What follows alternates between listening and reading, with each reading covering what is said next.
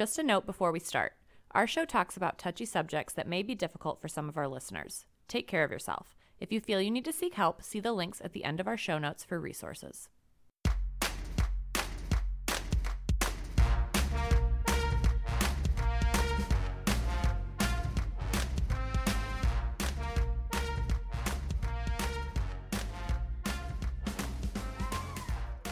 Welcome back to Touchy Subjects. I'm Sean. And I'm Amanda. And today we are joined by special guest Rob Volpe. So thank you for joining us today, Rob. Hi, thank you, Sean. Thank you, Amanda. It's great to be here. Hi, everybody. So we have brought Rob in to talk with you all today because we're going to do an episode on empathy. And Rob is amazing at talking about empathy. And I know we've done an episode on it before, but you can never talk too much about empathy. So Rob, would you like to introduce yourself to our audience? Sure, I'd love to, Sean. Thank you. And so, hi, Rob Volpe. I call myself an empathy activist, and I've carried that moniker for quite a few years now because empathy is my superpower, something that has been near and dear to my heart since I was a child growing up in small town Indiana.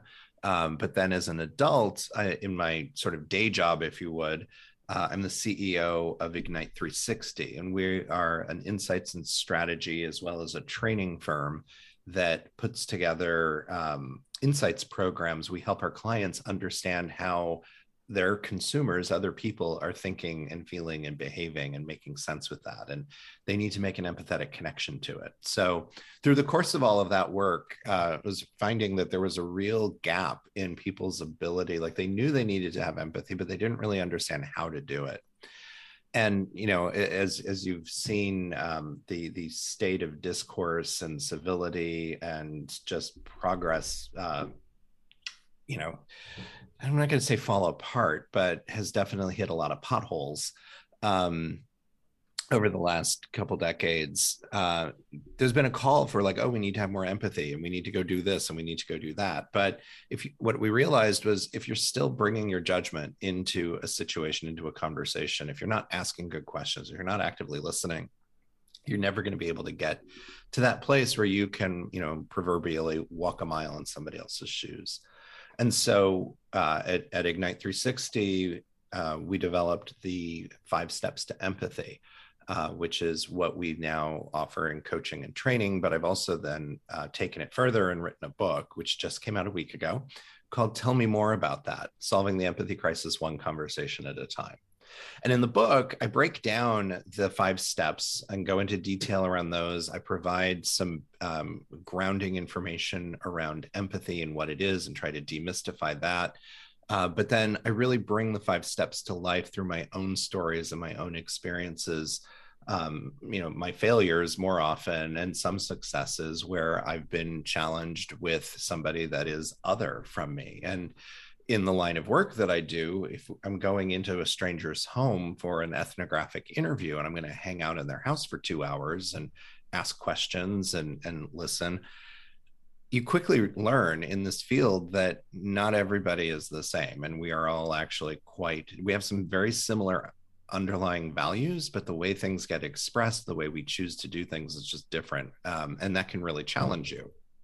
So I've had quite a few adventures over the years, and I share those stories in the book in service of helping people understand what the 5 steps are all about and how they might show up. And then there's what I call empathetic reflections at the end of every chapter so that the reader can then think back on how this might apply in their life or a time when they've faced a similar situation. Awesome. Thank you for that introduction. And what I do want to point out to you, Rob, is the one thing that I do love about your book is that fact that you use stories, because it makes it so much easier to be able for the reader to relate to what information is being shared with them, because when we tell stories, that's the easiest way for us to connect. Sharing stories, even if our stories might not be 100% similar, I can think of a story or a situation that I've been in that was close to that. And that helps me then be able to kind of see the perspective that you're coming from in that situation. And it's one of the things I love so much about it. Thank you. Yeah, it's story, and we are all storytellers. That is how our society evolved from the time the first, human picked up charcoal or whatever it was they were using and started drawing on cave walls. We have been storytellers, and it's how we teach people. It's how traditions are passed on, and narrative. And so it felt natural to me to want to tell stories. I wasn't setting out to write a self-help book or a business book that was very didactic and you must do this and you must do that. I wanted people to learn. I wanted people to be engaged and to learn through story and reflect on their own situations. And the stories are honestly just so juicy, and interesting. And, the going into the dirtiest house in America, the things you find in people's bathrooms, without having to look in the cabinets. There's some really fun, engaging stories that do help people connect to it. And it is ultimately, we talk about the power of the story of one. And you can talk about, the hundreds of thousands of people. I think as of Saturday, it was like 946,000 people had died from COVID here in the United States. And that number is just astronomical, and it's hard to wrap your head around. And as I live in San Francisco, and that's actually about the size of the population of the city of San Francisco itself, not the metro area, but the city proper is about that size. So it's like, okay, that would be like everybody dying. That's really hard to imagine and even understand, like, well, what do I do with that? But then when I start to tell you the story of one person who might have passed away from COVID, and, she was a beloved school teacher, had served over 20 years in her district and had mentored so many other teachers and students and kept in touch with them. And her name was Rosemary, and Rosemary died just 6 hours after her husband, Phil, passed away, who was also a school teacher and the local high school football coach. Suddenly that's hitting you. The 946 is hitting up in your head as I'm touching my cranium. But the story of Rosemary and Phil is touching your heart. You're feeling it in a different way, and it invokes a different reaction and response. So yeah, story of the individual and the story of one is so powerful to help motivate behavior. Absolutely. So Rob, before we kind of delve into what your 5 steps are and all of that stuff, would you mind giving our audience just a brief description of what empathy is and why it's important, just so that everyone's on the same page before we get into this? Sure. So yeah, Amanda, thanks. When I ask people, I can ask the two of you, since there are two of you here, give me a definition of empathy. What would you say? What's the first thing that comes to your mind? You want to go first, Sean? Sure. Throw me under the bus first. No Googling. Just tell me what let me just Google the Webster's dictionary definition of empathy real quick. If I were to put a definition on empathy, for me, I would kind of say treating... See, it's hard. It's hard to put a definition on it when I'm on the spot. I know what I mean when I say empathy, but the definition is tough. I guess I would just kind of say that I would describe empathy as placing yourself in somebody's shoes, but taking into account their lived experiences. Really trying to understand who somebody is and really just kind of getting an understanding of who they are and how they've gotten to where they're at. Awesome. That's one definition of empathy. Amanda, what came to mind for you? So I didn't actually think of a specific definition. I think of what empathy means to me. Mm-hmm. And to me, empathy or being empathetic is, really getting into the emotions of another person that we're talking to, feeling the pain through them or feeling their joy through them kind of vicariously. And me considering myself an empathetic person, if somebody else is sad around me, I don't just feel sad for them. I feel sad as if that situation is affecting me not as it would them, because obviously I'm not in their same shoes, but like as it would if it were me. Yes. I don't know. Amanda's definition was better. No, they were both actually great definitions, and neither one of you is wrong, actually.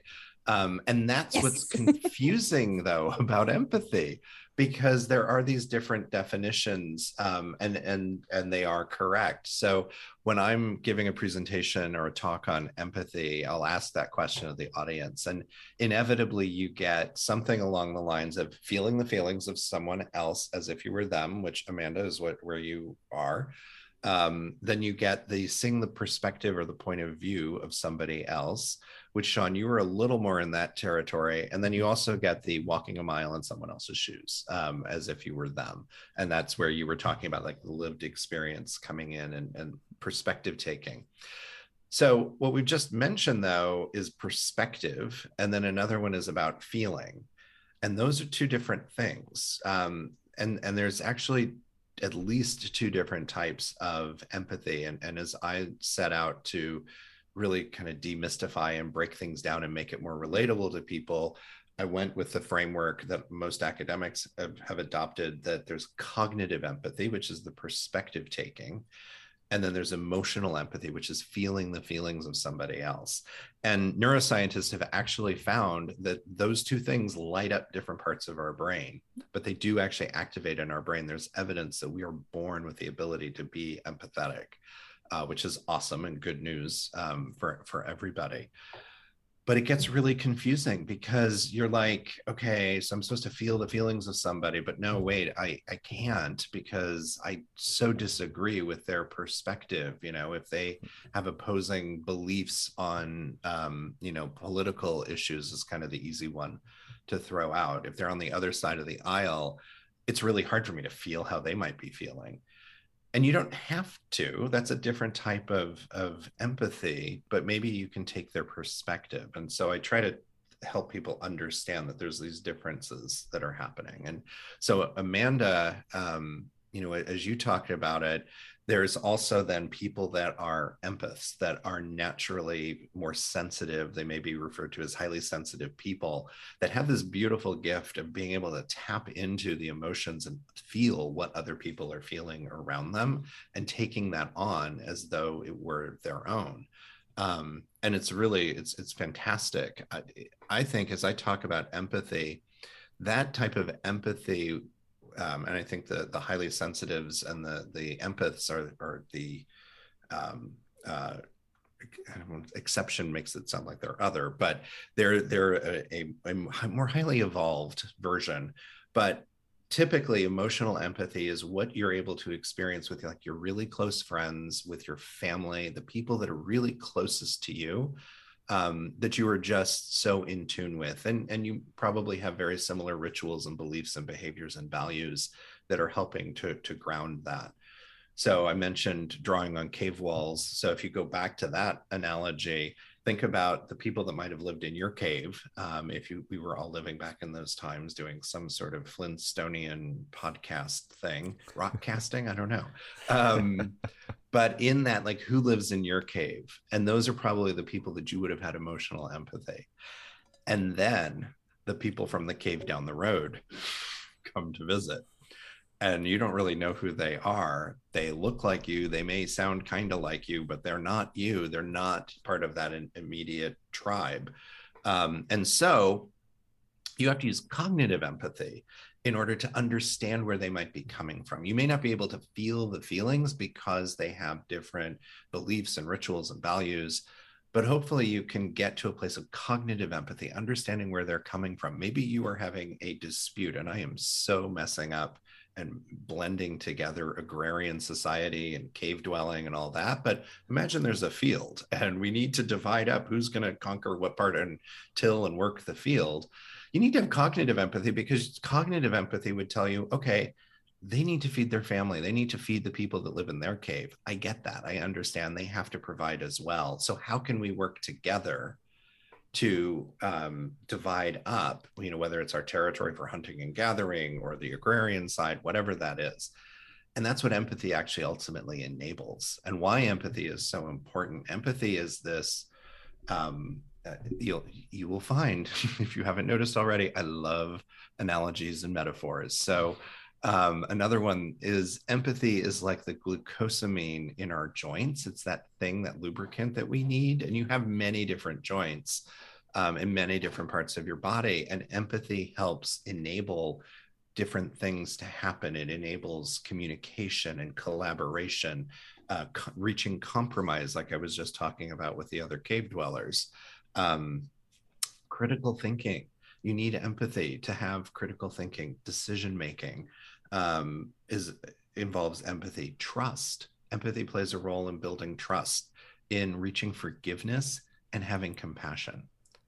And all of those things, like if you're able to do that, then you're able to be a better partner, boyfriend, girlfriend, spouse, parent, child, team member at work or in an organization, manager, leader, like all of the things, neighbor, all the things that we are in our society. And that's where the erosion of empathy skills, the atrophying of our empathy muscle has hindered our society, because we're not able to be our best selves in all of these roles that we play, because we're not executing those skills using empathy as part of our communication, as one example.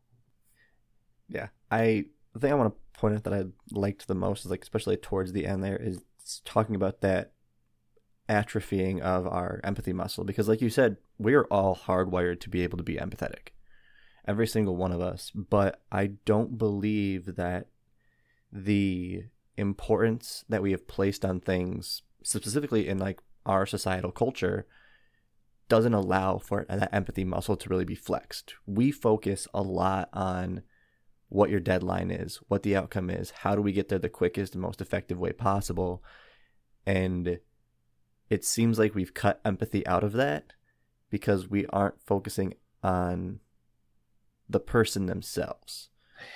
Yes, we have a horrible addiction or compulsion for productivity, and there's so many tools available to make us more productive. However, we are not robots. We are not automatons on the assembly line. I mean, maybe we are in some big matrixy sort of thing, but in the cognizant, conscious life that we have, we are human. And I think that's something that the pandemic has actually revealed, is all of a sudden so many people have had to deal with working from home, or so many people have had to continue to go to their place of employment but deal with having kids that weren't in school all of a sudden, and not having childcare resources available because the school and the other activities were closed or off.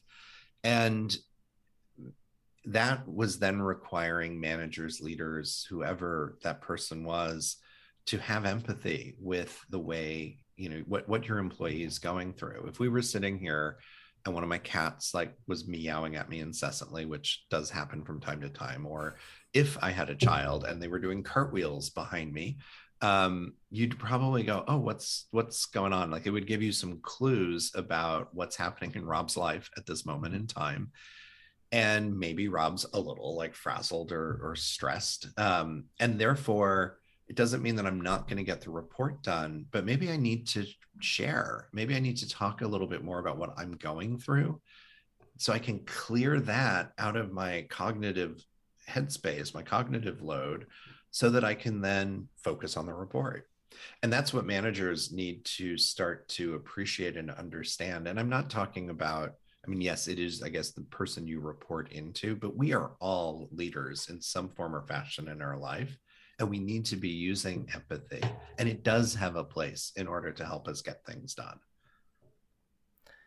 I think that that's one thing that maybe hopefully this pandemic has taught us, is that when it comes to our work life, we're always, historically have been told to, kind of leave those emotions at the door. And, the things that are going on at home don't matter here because now you're at work.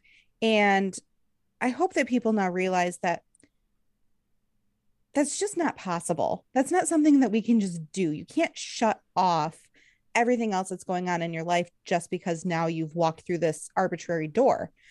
And people working from home now don't have that separation and are having to learn a whole new way to kind of cope with things, because those home problems, or things that are going on at home, are now happening in your home office. So you just have to we're learning this whole new way to kind of try and adapt and overcome these things. And yes, absolutely, Amanda. And people are, the great resignation that's going on that people might have heard of. Every month back in the fall, a new record was getting set for the number of people that were leaving their jobs voluntarily. And it was really just replacing the record that had been set the month before. The number just kept going up and up and up. And one of the reasons why people were leaving was because they didn't feel like they had empathetic leadership. There wasn't that support in their organization for what they were going through. And so that does make somebody feel disconnected and unattached. I haven't been able to pinpoint exactly when emotion got sucked out of the workplace or when it wasn't okay. And the thing that really confounds me about it, there's a quote from Henry Ford from 1918, so over 100 years ago. Modern industrialist says, the secret to success is the ability to see one person's the angle of one person and adopt it as your own point of view. And I slightly paraphrase that, but he's talking about empathy. He's talking about cognitive empathy and perspective taking.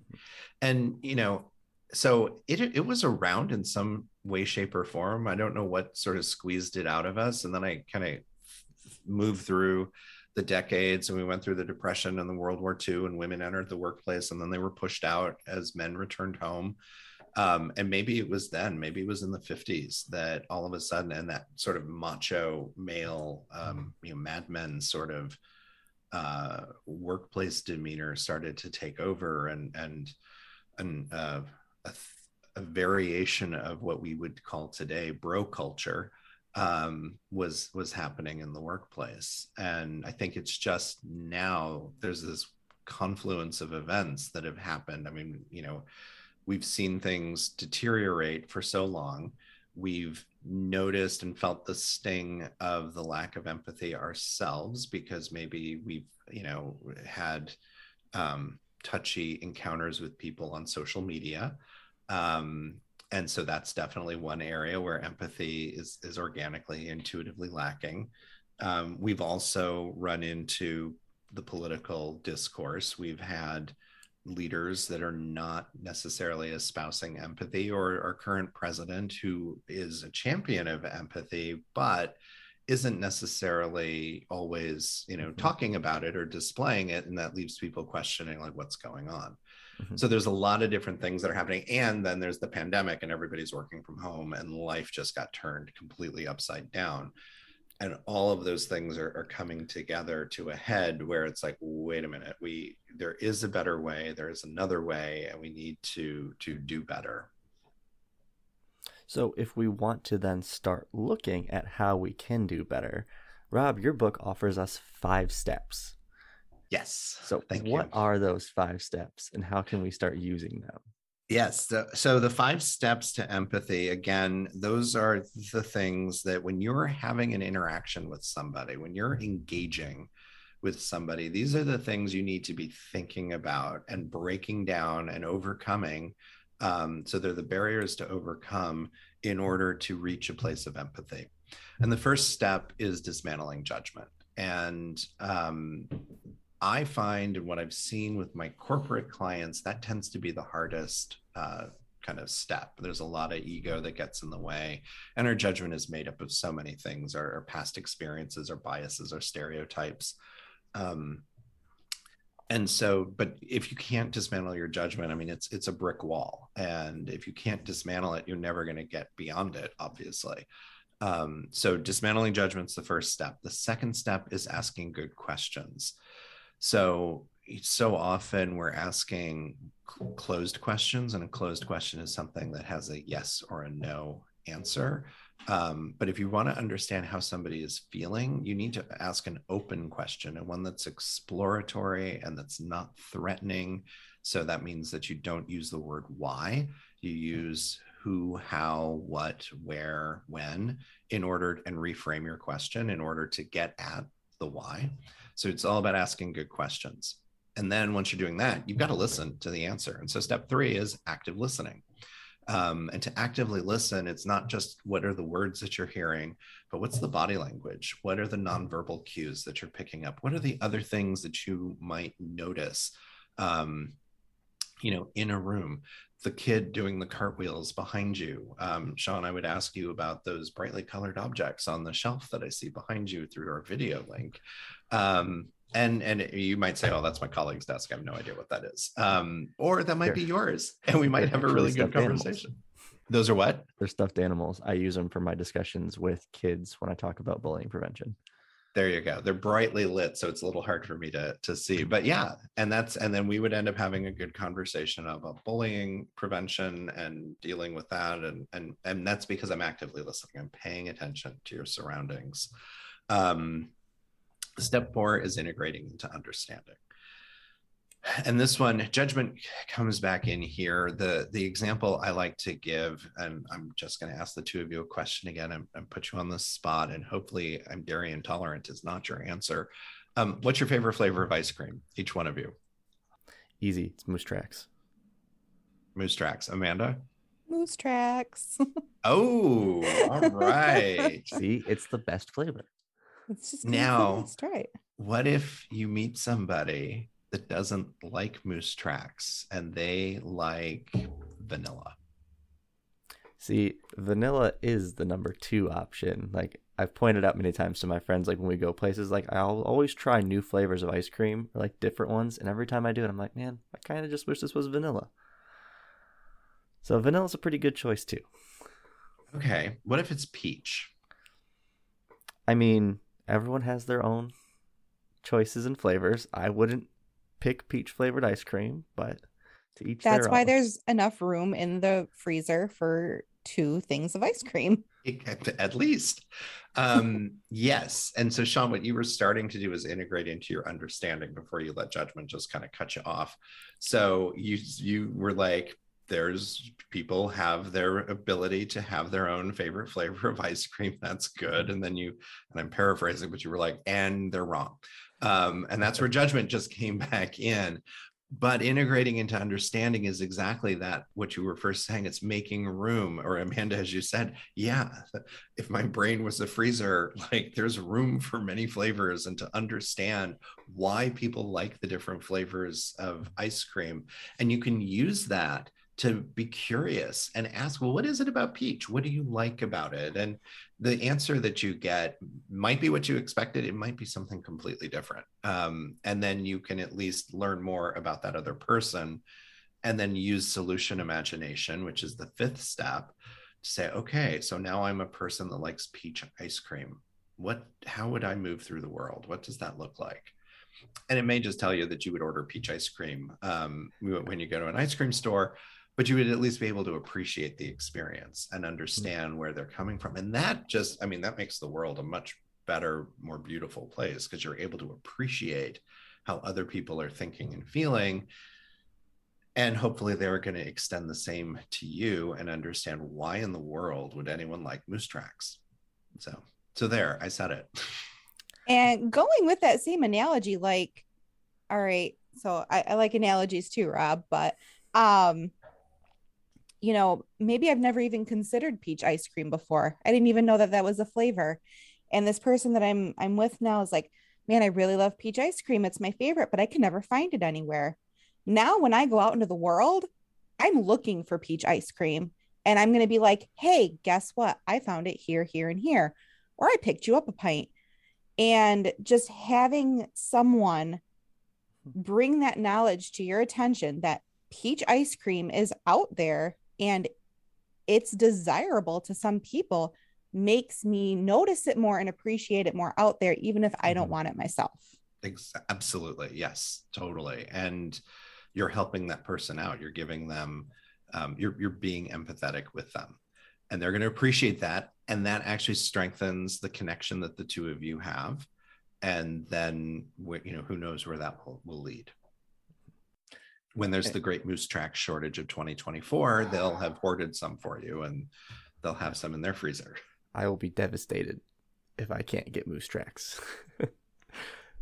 But I also want to point out, in that first step, Rob, the hitting that brick wall because of your judgments, your biases, and a discussion that I'll often have with my audience when I'm trying to discuss the social determinants of health.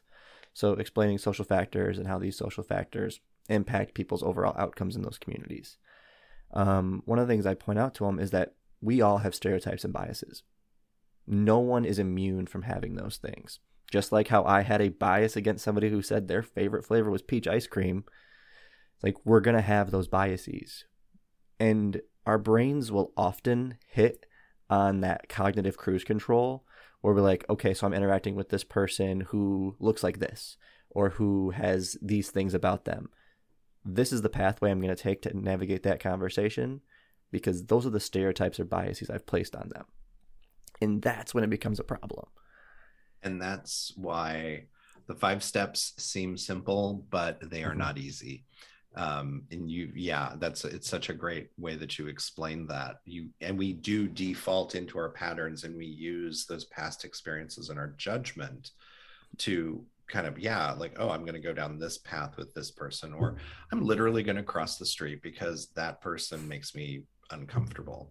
And this is the thing about judgment too. There's 2 different types of judgment. There's making a judgment where it's like, that person looks like they are yelling. There's might be mental health issues going on. I don't feel safe. Therefore, I will feel safer if I cross the street. So that's making a judgment versus being judgmental, which would be looking at someone and just not liking their appearance, their choice of clothing, or perhaps they have a disability of some sort, and you're casting aspersion on them in your mind, or hopefully you're not saying it, but even just in your mind, and taking a different path versus making eye contact and engaging and just nodding and saying hi as you pass each other on the sidewalk. Yeah. So thank you for clarifying those 2 different things, Rob, because I think that's something a lot of people lack, is knowing the difference between, making a judgment based on what you're seeing versus being judgmental about your preconceived notions that are already out there. Yeah. And it's, and this is part of the problem. I mean, what do we thrive on now in our entertainment? But, reality TV, a lot of it is about being judgmental and a cat fight, and there's no real making a judgment in all of that. They're being judgmental against each other. They're throwing shade. And there are times, RuPaul does a lot of, the library is open and reading is fundamental, and spilling the tea. And when intent is understood that, okay, we're going to do this, but it's good natured, that's one thing. But when you're actively putting somebody else down, and being judgmental, casting aspersion against them, that's where it gets you in trouble. And I'm honest, and I write in the book, like, my family, it's like judgment is a dominant gene. We are born brown-eyed and judgmental. And so it's something that I still have to work on. And I make choices. Like, I recognize when I probably don't do it all the time, but I do recognize when I'm having a more judgmental thought, a being judgmental thought. And I have to make a choice of, well, okay, is it just me and my husband, and I can say something bitchy, about somebody on, we're watching the Great British Baking Show right now, and it's like, oh God, why did they, whatever. And that's one thing. And then there's, oh, well, wait, how is this going to affect the way I'm interacting with others outside of my immediate cave or in a very safe space? And so you're constantly making those decisions, and it's not easy. But once you start to have awareness, you'll continue, hopefully, to notice every time it comes up. Similarly, I always challenge people, as I mentioned earlier, not to use the word why. Just try for a day not to use the word why in your conversations. And when you're asking somebody something, you talk around it, use other words. Instead of saying, why was that report late? Say, tell me what happened with the report and how it came to be. And you'll ultimately be addressing why it was late, but you're not putting somebody on the defensive. Because from the time that we were, infants, our parents were always saying to us, why? Why did you draw in crayon on the wall? Why did you cut your sister's hair? Why did you do the things? And it puts you on the defensive. And then you have, bosses and teachers and people just always asking you why. And so you instantly go to a place of defense. So if you want to have a more productive conversation, don't use the word why. Use one of the other inquiry words to start that question. And it's hard. It is really hard to do, but it changes everything. If you can do that and you can dismantle your judgment, personally, I find that the rest of the steps get pretty easy. Yeah, we know that hard conversations are always going to be, difficult to have. There's a reason they're hard conversations. But I think one of the main holdouts that some people have when having those discussions, especially around trying to be more empathetic, is that they may be cognizant of their biases or judgments, and they don't know how to overcome that. So, it's one thing for me to be able to say, I have these biases. Well, now that I know that I have them, what can I do to overcome those or not allow them to dictate how I'm having these interactions? And it's one of the things that I feel like I've had conversations with different audience members and stuff is once I point out that we all have our biases, people it's easier for them to look in the mirror and see okay, I have these things. What do I do about it? I don't know what to do with that information now. Yes. Oh, the $1 million question.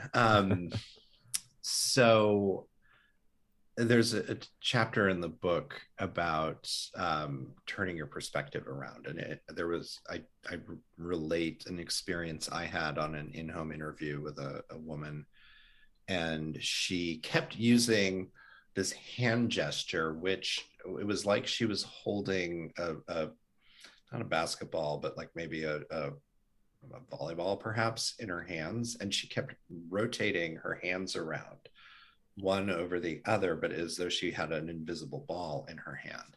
And she kept doing that every time she would talk about, you've got to turn it around, you've got to look at things from a different perspective. And at the time, interview was back in 2008, and she was talking about her son, her adult son. She was about 55 at the time. Her adult son had been deployed to Iraq. He was in the reserves, I think. And he had to do some time in Iraq, and she was really worried. But she said, you've just got to turn it around. Instead of being obsessed and mired in the worry, you've got to look at it from a different perspective, and think about how he is safe and he's with, the United States military. And I forget the other things that she said. But if you can start to turn things around, look at things from a different perspective, that can help. If you are finding that your biases or your judgment is so strong and it comes from so many different places, there are times where you just need to seek professional help and counseling to work through whatever that might be, because it could be very deep rooted in a trauma or some sort of an injury. So I do want to acknowledge that. But generally, it's asking yourself, where's that coming from? What's behind that behavior? How can I turn it around and think about it, approach it in a different way? And it's hard. It isn't, we want to just keep bumping through our life and, get the easiest path from A to B. And there's so much going on. However, if you are able to do this, if you're able to have the courage to do this and to work on it, you really can transform how you see the world and how the world engages with you as well. And that's the thing. Empathy is it's a two-way street. And I write about it. It's like a gift exchange. where you're giving empathy to somebody. And when you're doing that, you're helping them feel seen, feel heard, maybe safe and secure. And that's a really powerful gift. And at the same time, you may be getting empathy back from them, or at some point when you need it, they'll be giving you empathy. Mm-hmm. And I would just encourage everybody. I would end with, there's a quote that I love from Maya Angelou, and I use it in the book, where she said, "I think we all have empathy. We may not have enough courage to display it." And so I do encourage all of us to be courageous, to put yourself out there, take that chance, have some empathy and display it, show people empathy. Be able to say, I can see your point of view. I can see where you're coming from, or I can imagine how you feel.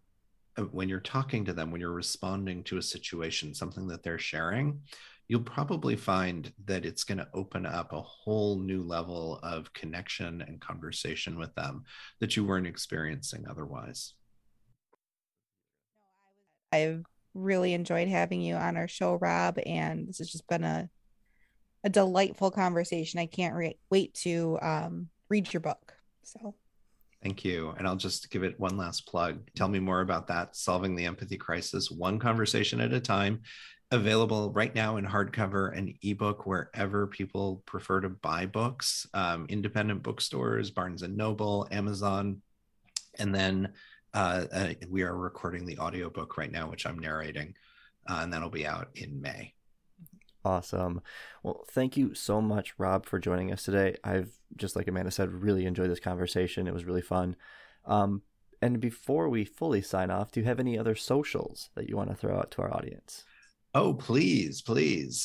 Yes, please find me on social media. So on LinkedIn, if you just search Rob Volpe, Volpe, Empathy Activist, you will find me. I'm also on Facebook, Rob Volpe, Empathy Activist.